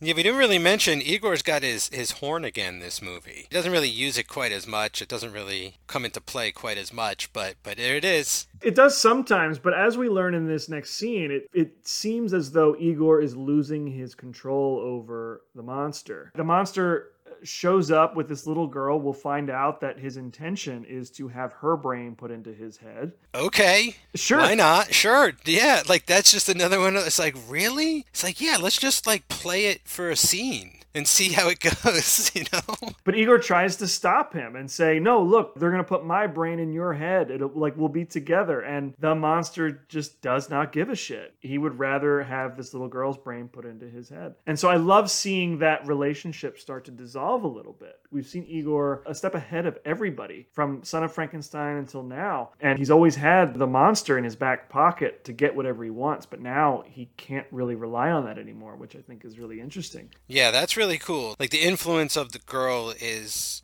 overpowering the influence of Igor. I like that idea. And it's kind of interesting too that the monster is starting to know what it wants. That never occurred to me before, but this is aside from make me a wife back in the second one, is the first time he's kind of this is what I want. He doesn't know if it's good or bad, or what I'm saying, you can't be doing that. You can't be killing the little girl or anything. But he doesn't know that. But the idea of I want to think like this is what I got. put a brain in my head more like this one. I think he recognizes that she's a sweet little girl, and he would rather have that sort of mentality than be this thing that just destroys everything. And then the crippling line reading from the girl of like, take me home. Yeah. The one thing about this whole bit, the little girl is gone from the movie now. That whole thing doesn't really go anywhere. We will find out in a few scenes, she has not been returned to her home. She's been gone for like 2 weeks. This is literally the last time we see her, when Elsa takes her into another room, and presumably to keep her secure for an indefinite period of time. It's just a loose end that I wish had been tied up a little bit neater. Yeah, as loose ends go, the point it makes outweighs the thread that's left. Because that never occurred to me until her dad's like, she couldn't be in the fire. Her bones aren't there. It's been 2 weeks. And I was like, wow, okay. Like, I thought she just, like, made it home. In the next scene, we're finally at the operation. And it's decided that it is better if Ludwig and Dr. Boehmer divide and conquer here, right? Boehmer is going to be responsible for extracting the brain, and Ludwig is going to be prepping the monster's body for the new brain, right? Boehmer is downstairs with Igor, and they have a great interaction where Boehmer gives him, like, sort of one final out where he's like, this could be the end of everything for you. Like, if it doesn't work, that's it. You're going to be dead. And Igor says, better dead than a life like this, which I love. If he's not going to live forever, he's fine being dead.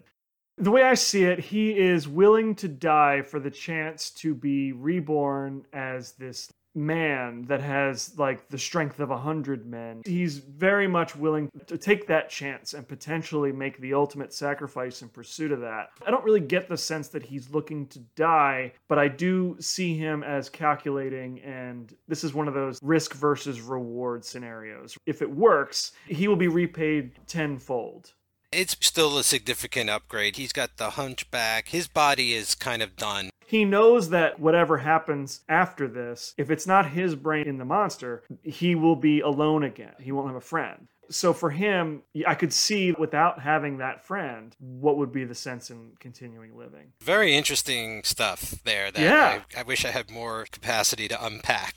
I think a lot of it is in how Bela delivers the material. He was such a great choice to play this character that if a lesser actor had played it, I don't know that it would have the same gravitas. Because you've got to think, Bela at this time was not the A-lister that he used to be.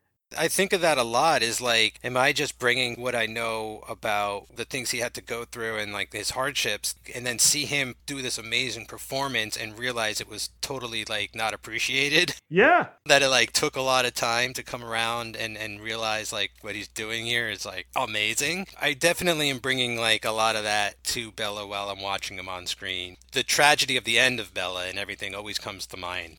Right, yeah, I definitely see a lot of real-life Bela in Igor, particularly in this movie. Not to reference it again, that monologue from Bride of the Monster. It's like interesting how these roles he took towards the end of his career really spoke to who he was in real life and what he was going through at that time. I could definitely see him doing these movies, like playing Igor, because it might lead to something greater, and if it didn't, his career would die, and like that's okay too. I think he was constantly chasing that return to the spotlight, which he never quite got.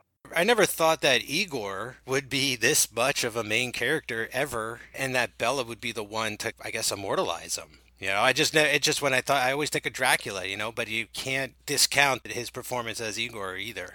When we were first talking about Igor, he came up in our introductory episode before we really properly started the show. I think we talked about it in our original Frankenstein episode. We think about how people would refer to Dr. Frankenstein's hunchbacked assistant as Igor, right? And I'm thinking like, no, fuck you. Igor is way cooler than this simple hunchbacked assistant. Igor is way cooler than that. Show Igor some proper respect, please. Poor Fritz. Fritz is great. I mean, we could talk about Dwight Fry all day, but I feel like if you're going to invoke the name of Igor, at least show him the proper respect, because Igor is amazing. And what else is amazing is Igor's brain in a jar. That is so sci-fi. The rest of this movie is very Futurama looking, like in my mind, like they're really pushing, I feel, more science fiction than like the gothic horror kind of stuff. Moving on, I mean, the next scene, they bring the brain in. Yeah, we only got 10 minutes left, Dan, and like so much has to happen. So much happens. I think some time has passed. We haven't learned this information yet, but I think it's been a couple weeks. The monster is recuperating. But I love this moment between Ludwig and Dr. Boehmer because Ludwig acknowledges that Boehmer should be a more respected man in his field. Yes. And he hopes that whatever acclaim he can get from participating in this operation will restore some of that. But the deed has been done. Too little, too late. Like, what a tragedy. Like, it just adds this era of tragedy. It kind of feels like it should be in more of these things, but like you mentioned Hamlet, like, I feel like that's a Shakespeare thing where it's, where it's like, oh, we just, like, Shakespeare, I feel, is always like, we just missed each other. Yeah. Romeo and Juliet with the package and everything. And, like, I feel like that is kind of a thing. I get that kind of vibe from this moment where it's like, oh, man, if only we had talked more earlier or something, but it's past the point of no return. Yeah, and I think that's one of the great things about this era of really great actors, right? Like a lot of these performers did Shakespeare. Like a lot of them were British actors who started on stage doing classic stuff. And so they're bringing that classical theatrical element to these roles. And so it's hard not to see it sometimes, especially like in a scene like that. I think there's definitely something to that. And I don't think it's by accident. But yeah, things could have been so different. If only he had stayed on the honest path,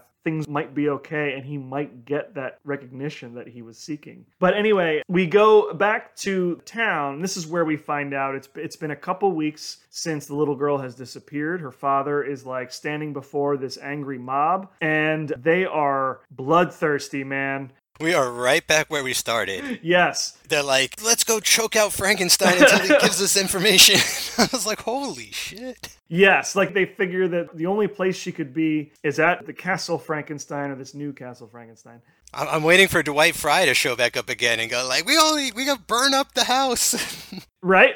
The angry mob with the torches and whatnot is just, it's such a cliche at this point, but you can't have a Frankenstein movie without them, I feel like. I can't imagine it. They're still doing a good job of working it in. Like here with the idea of it bookending the movie and then being a different town that ends up in the same situation as the other. You know what I mean? Yes. Like there's this great symmetry between it all. Yeah, I mean, it's a pattern, right? I sort of talked about it before, that like each Frankenstein, blinded by their own ambition, ultimately leads to an angry mob carrying torches, pitchforks, ready to like murder this thing. And so now it's Ludwig's turn. Fortunately, Eric arrives on horseback to stop them. So great. Right? Dude, that is awesome. That was amazing where he just like jumps on a horse to outrun them. And like, it was kind of like a Zorro moment or something. I don't know, but he's got like those big long boots on and everything. And I was like, wow, I dig this guy. I wish he had to like fight someone in this movie. Yeah, this is his big hero moment. I wish that like he did get to fight something. No, he's just there to establish law and order. Like, no, we don't do this here. We have laws to protect people. There's a method to this. We will get to the bottom of it, I promise. Yeah, we are better than the town of Frankenstein. Like, let us not sink to that level, folks. And he like buys them 6 minutes or something. And I love that the mob is like, yeah, like this is what happens when your prosecutor's in love with the guy's daughter, you know, like. Yeah, you let that mad scientist run amok just to get a piece. Like.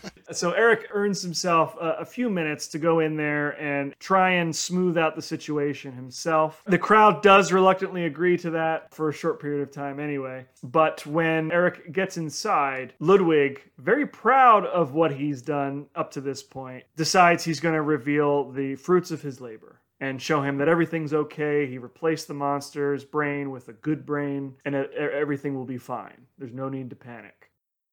Which we find out, like, if everything had gone according to plan, there wouldn't be anything to panic about. Well, I mean, he'd still have to answer for Dr. Kettering, probably. Well, but Kettering would technically still be alive, you know what I mean? Like, right, like if things are going to plan, then Kettering would be coherent and alive inside the monster's body. That'd be a whole can of worms that this movie is not equipped to get into. But this is the big reveal. Ludwig thinks that Kettering's brain is in the monster. Dr. Boehmer knows better, and the reveal happens as Ludwig is showing off his creation. The thing that is so strange to me is that when the monster does speak, it speaks in Igor's voice. Did that throw you at all? So I actually loved it. Did you? I felt that it worked. Like, I almost feel like Igor Stein is, first of all, I think that's amazing. Igor Stein is amazing, but I almost feel that Lon Chaney is doing a Bella impression with his face at times. Oh, yeah. That to me is sort of like the linchpin. Like, that was the genius choice, was like, because he probably spoke like Bella, like did a full impression on set. And they're like, you think we could use that? And we might as well put Bella's voice just to like really drive it home. But I liked it. I thought it was very shocking. And, Dan, all I could keep thinking of was like Professor Hulk, right? Where you get like the brains and the brawn and you put them together and you got like this amazing package here. And I was ready. I almost wish this happened 10 minutes ago, right? Because it's just, we're just into that trope where like Bride of Frankenstein, we're going to get him and then he's going to be gone right away. And I just kind of wish we had more like pontificating creature walking around trying to tell people off. It does seem a little bit short-lived as Igor Stein starts to enact his master plan. It's almost over before he can really get it off the ground. He starts exclaiming like, I'm Igor, will live forever. And this is when Ludwig says out loud, I've created 100 times the monster my father made. And Baumer, if you watch Baumer throughout this whole scene, as Ludwig and Igor speak to each other, before like the realization hits him, I love watching Baumer in the background. Just watching him watch the two, because like he knows what's up. And just the subtle, speechless acting he does is just incredible. Yeah, I think all around this movie is like really well directed. Everyone is in the same movie. There's been times where recently that's not been the case. When we get further away from the sort of the core films and deeper into the sequels, you get kind of mismatched performances here and there. Yeah. But not in this case. Like, everybody knows the score, like everyone's on the same page, and like this director knows what he wants, at least it seems, and everything that is supposed to kind of affect me does in one way or another, I feel. Yeah, again, like we've talked about, he doesn't really waste time with superfluous dialogue and sequences. Like, it just goes from one thing to the next. And we've sort of said also that there's some spaces where he could have expanded a little bit more. But I mean, at the same time, this never gets boring. It never lets up. So it's hard to be really upset about that. Yeah, and it never really has any trouble like establishing anything, no, right? No, like everything's it pretty can clear. really get to the point of every scene like very fast. And yeah, I mean, we're talking about what ifs and sort of the scope of this story in ways that the movie is not really interested in exploring. As a monster movie, as a piece of entertainment, it is very efficient in what it's trying to do. And like the what ifs are not necessary to enjoy this movie. This is one of the more efficient movies that we've seen. And, I appreciate that it moves as briskly a pace as it does. Okay, so with that, we have the angry mob storming into Castle Frankenstein. Igor, who knows about this poison gas system, immediately plans to just turn everything on, kill everybody as they come into the building. I got a big Joker style sort of coup de grace from Igor Stein there, where he's like, give him the gas. Right? And then the fatal flaw in his plan is eventually revealed. Before he can really do much with his strength of 1,000 men, he is suddenly stricken blind. We discover from Ludwig that Kittering's blood was the same blood type as what was in the monster, but Igor's wasn't. Igor's didn't match. And for whatever reason, that led to sensory deprivation and the loss of his eyesight, which I don't know if that's a thing. I mean, you have to be compatible, right? Like, you can't just get a kidney from anybody, right? Like, you have to get a donor that matches. But I don't know what the consequence is for not matching. The organ won't function. It breaks down. Like, it doesn't merge with your body properly, and you have to get it taken out or you die, I assume. But there is truth to the idea of matching blood types and things, right? Right, of course. I've seen killer body part movies where this was never an issue. And they introduce it in the hour 5-minute mark where there's a minute left and then credits. And it's wait a minute, the big M. Night twist is that the monster's blood type doesn't match? I would assume that the monster's a universal donor. Otherwise, like, its body parts wouldn't match. Of all the ideas, I was like, couldn't you just leave that out and have the mansion fall on him and call it a night? Like, did we really have to go there of everything? Yeah, it's just one of those bits where I was like, I don't know if I totally trust the science. It will have an impact on the next Frankenstein movie that we do watch, so it is important in that regard for continuity. Franken blind? We'll get there. We'll get there. So the film pretty much wraps up at this point. Igor, now blind, kills Bomer. That's a cool death. Throws him into the big, like, computer machine and he gets shocked to death. And the villagers are successful in torching the mansion, so the entire place goes up in flames. Igor has his like freak out moment in the laboratory, knocking over test tubes and shelves, and all very dramatic. And of course, Eric and Elsa make their way to safety, watching the house behind them crumble. But Ludwig does not, right? There's no trace of him. The house goes up, he's knocked out. I presume that he goes up in the house. Yeah, there's no finite resolution for Ludwig. The last we see him is when he reveals the whole blood type issue. But beyond that, Bomer is killed. The house goes up in flames. We never see Ludwig escape. So he is presumably burned up in the flames. Maybe he will return as the next Ghost of Frankenstein. I do want to point out the makeup in that final sequence as the house is burning up. I thought Lon Chaney looked pretty good. Like his makeup as it starts to flake and crust and burn up. It looked great. I think Jack Pierce did a really good job there. Yeah. So just regarding the creature, the entire film, my only concern with the look of it were his eyelids. Like it just looked like they were way closed or low, as opposed, like, I didn't even consider, he's not as gaunt as the previous creature, and none of that really struck a chord. I was more just like, yeah, Lon Chaney is a very big, imposing guy that should always be playing Frankenstein. It's hard to explain, but like when they recast someone and it just works, like with Lon Chaney, it's like he's doing his Frankenstein's creature, but it's still like a great version of it that I accept totally. Mm-hmm. I don't know. I really like his embodiment of the monster. Yeah, I could see that. I think he did a great job with what he had. I will say that considering the amount of depth he gave Larry Talbot in The Wolfman, I would have liked to have seen him bring more of that emotional complexity to the Frankenstein monster, like the way Karloff did. But I think that with this film and the director, it was just like they were just trying to get through it as quickly and effortlessly as possible. So I don't know that Chaney had the opportunities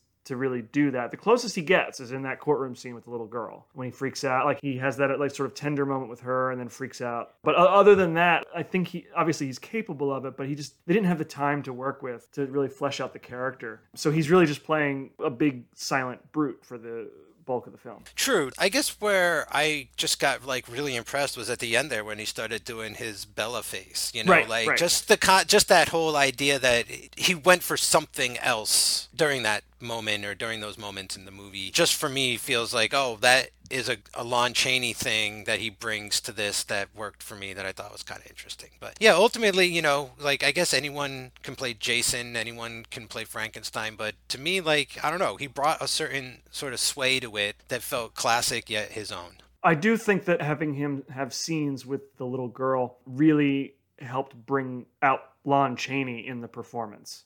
Yeah, that's a good call. Without that, I don't know that it would have really mattered who played the monster. But because we know that Lon Chaney really had that affinity for kids and animals and whatnot, that's really where he shines here in this film. All right. I think that's a good place to end. Is there anything else you would like to add? Just that this may have been the first time I watched this movie, but it sure as hell won't be the last time. Like, this one is just a ton of fun. It gets real crazy. It just feels like it's from, like, the next era, right? Like, it feels like we have completely left behind, like, that full-on gothic art house style, which was terrific and amazing and, like, built the ground for all this stuff. But this phase is going to be, I think it's going to be a lot of fun because I love movies. I love all kinds of monster science fiction movies from this era and the next, especially when we get into those 50s movies. But yeah, I had a really fun time. I think this was a nice addition to the Frankenstein mythos. And yeah, everyone should check this out. Yeah, I agree. I think that it makes some pretty ballsy decisions with the narrative here, and I just wish that the movie had been more willing to explore some of them. You know, I think that it's a little too shallow for my taste, but there is some really cool stuff in here that is worth exploring, and I'm glad like we get to talk about it like this, so we can do that work on our own. But yeah, I think if you're a Frankenstein fan and you want to see the franchise sort of taken into a wild direction, this is the one. You know, like this is really a lot of fun. I think ballsy is a good word for this. Like, they really kind of don't care what you think about what they're doing. They're just going to do what they want to do. That's the kind of filmmaking it feels like. Like, that's the kind of spirit I get from the film, and I think that was a good vibe that I got from it, where it's just like, yeah, you're either with us for the ride or whatever. There's 3 other Frankenstein movies you could go watch if you want to. Well, with that, I think it's time for us to head back down into our lab, but we'll be back on Friday, December 31st to head deep into enemy territory as we discuss Invisible Agent. What a way to ring in the new year. In the meantime, you can follow us on Twitter at MonsterMadePod, on Instagram and Facebook at The Monsters That Made Us, and you can email us at themonstersthatmadeus@gmail.com. You can follow me on Twitter at Dan Colon. Mike, where can listeners find you? You can find me on Twitter at @the_Mikester, and you can find all the other shows I'm on at cageclub.me, facebook.com/cageclub, or at cageclubpod on Twitter and Instagram. If you enjoyed this episode and you want to become a Patreon supporter, you can do so at patreon.com/themonstersthatmadeus. You can also support the show by giving us a 5-star rating and review on iTunes. And let's not forget about our t-shirts. You can find the link for those in our aforementioned Twitter and Instagram bios. For all other things Cage Club related, just head on over to cageclub.me. That's cageclub.me. Stay spooky, everybody.